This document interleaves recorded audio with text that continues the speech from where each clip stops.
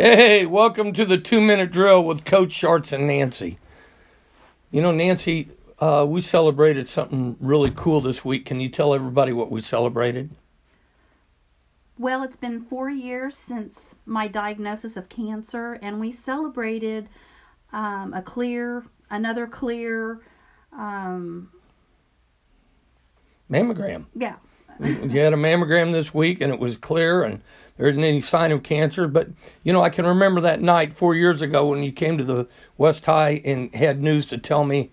And tell us what you thought when the doctor called and said you had breast cancer. Well, I was thinking when Dr. Chrisman called me that night that we were going to get a clear diagnosis, because the mammogram before was, the guy had told us that the spot we were watching, he really didn't really see much. So I was expecting Dr. Chrisman to call and say, hey, you're good to go for a whole year. But it didn't exactly turn out that way. Well, you know, when you told me that news, it was tough. It was a tough time. I definitely, on that, I had a moment, sorry, but I just wanted to say that it did knock me to my knees when I heard Dr. Chrisman say that I had cancer, and it was very hard for him to tell me to. It was a tough night. I remember it like it was yesterday. But you know, one thing that motivated me was when you told me about it, you just said, hey, we're going to pray, we're going to get our prayer warriors going, and we're going to attack this thing head on. Do you remember that feeling and what it was like to have people praying for you? Oh, definitely. That is a rock in your life for sure. I mean, just to know that you have all the support and prayer of your friends and family.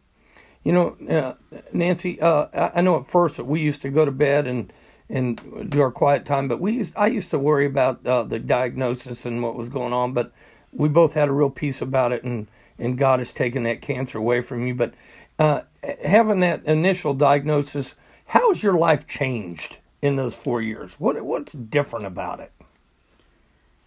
A lot of things are different. Just the way that, I mean, you appreciate every day. Just the little things you appreciate more, just spending time with our granddaughters, and our daughters, of course, and just watching the sunrise, sunset, spending time together with you, and all the little things seem to go on.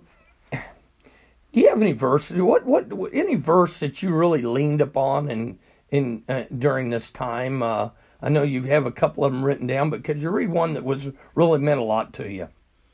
One of our favorite verses is 1 Peter 5:7. It says, cast all your cares, your worries and anxieties on him, for he cares for you. So just knowing that the Lord cares about us and is there for us. No doubt about it. It was a tough time, but without God's help, we would have never gotten through that. But there's some people out there that are listening. Can you give any woman, a word of advice that gets that initial diagnosis from breast cancer? Do you got anything to add to it? Well, one thing more, my advice, when someone comes to you that has maybe heard those words, we want to give them things like, oh, you got to eat right, you got to do this and that and that. But sometimes your heart isn't really open, ready for that all yet.